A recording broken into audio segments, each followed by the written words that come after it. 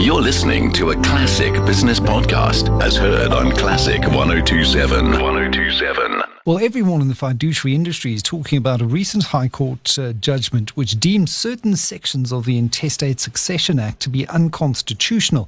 The ruling is now subject to Constitutional Court confirmation, and the High Court judgment ruled that a woman whose male life partner died without a will should inherit his estate.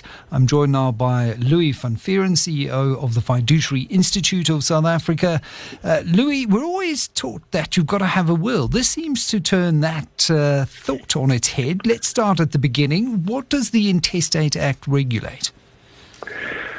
Good afternoon, Michael, and good afternoon to your listeners. The Intestate Succession Act is a piece of legislation going back to 1987, and it basically determines what will happen to your estate if you die without a will. Now, the rules of the Intestate Succession Act are actually very fair because it looks after the spouse first, thereafter the children, if any, and if there's no spouse and children, then the assets will move up in the family tree to the parents, and from there sideways to the siblings if the parents are already deceased. But it's not a good idea to die without a will because there are several practical issues, and the estate will also take much longer to wind up if there is no will and no nominated executor. Having been through this process recently with my father, even when you've got a will, it can be a very convoluted and trying process, going to the master and to that office and dealing with things after the fact, changing shares over from a deceased spouse's name into your mother's name, and how to deal with that. So there's a lot of admin to do.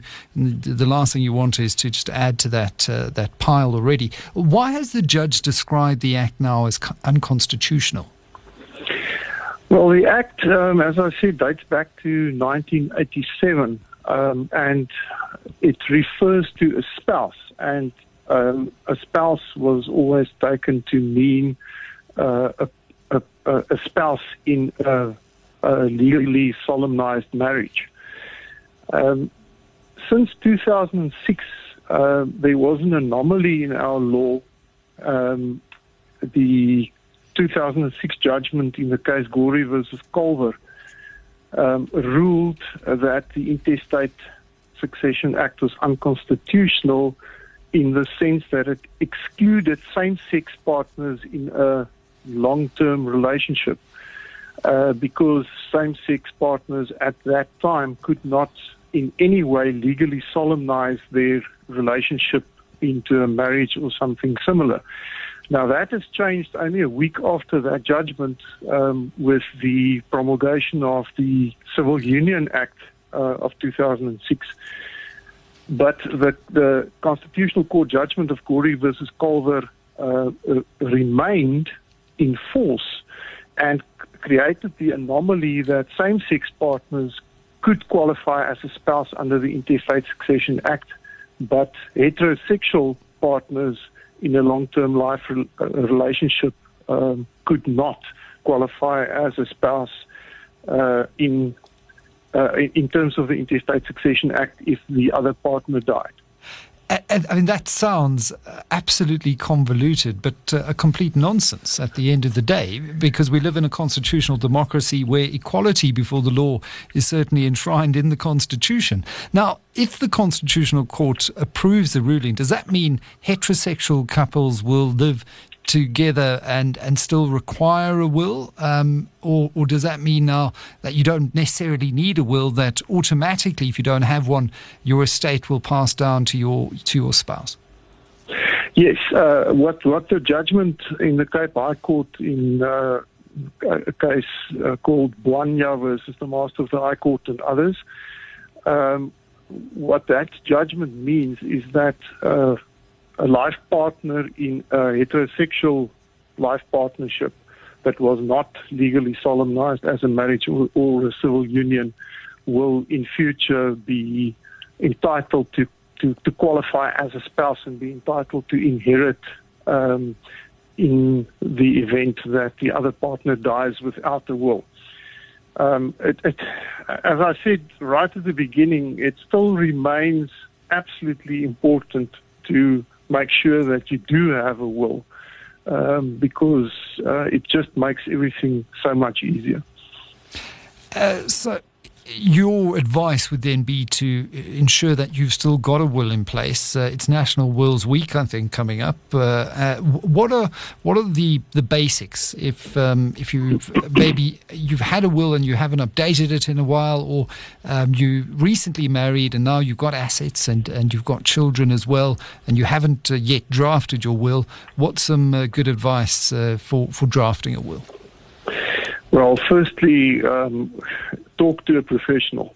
In a 2012 case in the Supreme Court of Appeals, Judge Leach said that it is a never-ending source of amazement that so many people rely on untrained advisors when it comes to drafting and signing one of the most important documents that you will sign in your life, i.e. your will.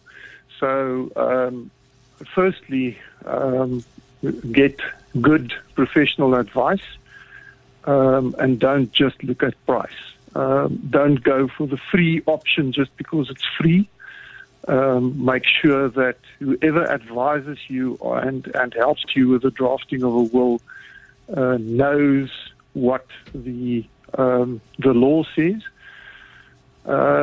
Incidentally, if you do estate planning and if you go into drafting a will, there's anything up to 40 different pieces of legislation that could have an impact on your estate planning and your will and what will happen to your assets after your death.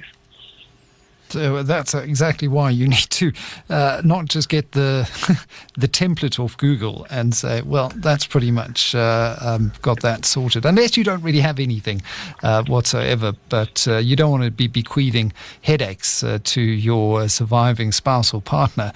There are things like setting up testamentary trusts for minor children. You ought to think about who you nominate as the trustees, who's going to be the executor.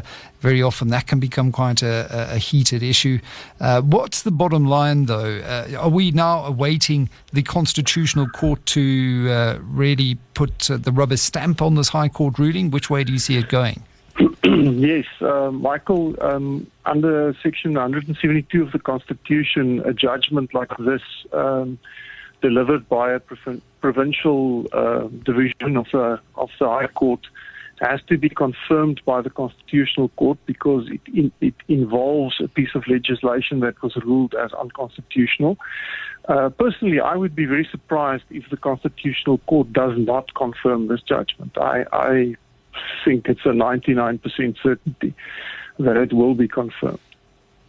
There you go. Louis van Vuren, CEO of the Fiduciary Institute of Southern Africa. Just because the courts now have found that parts of the Intestate Succession Act discriminate against unmarried life partners doesn't mean you don't need a will. You still need to go and ensure that you've got a well-drafted, carefully considered last will and testament. And especially, I hate to say at times like this, when a pandemic is stalking all of us.